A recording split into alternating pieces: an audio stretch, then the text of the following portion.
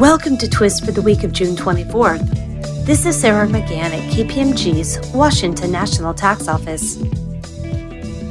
Recently, a ballot measure was filed with the City Department of Elections that would increase taxes on certain persons and combined groups engaging in business in the city.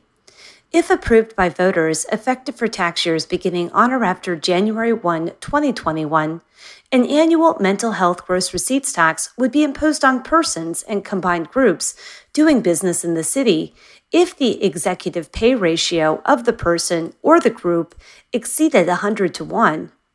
The executive pay ratio is generally the ratio of the compensation of the organization's highest paid employee or officer compared to the median compensation of city-based full-time and part-time employees for the year.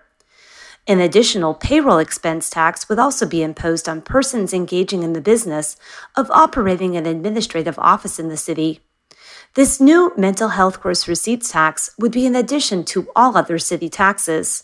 Please contact Joy Gray at 415-963-8613 with questions on the measure.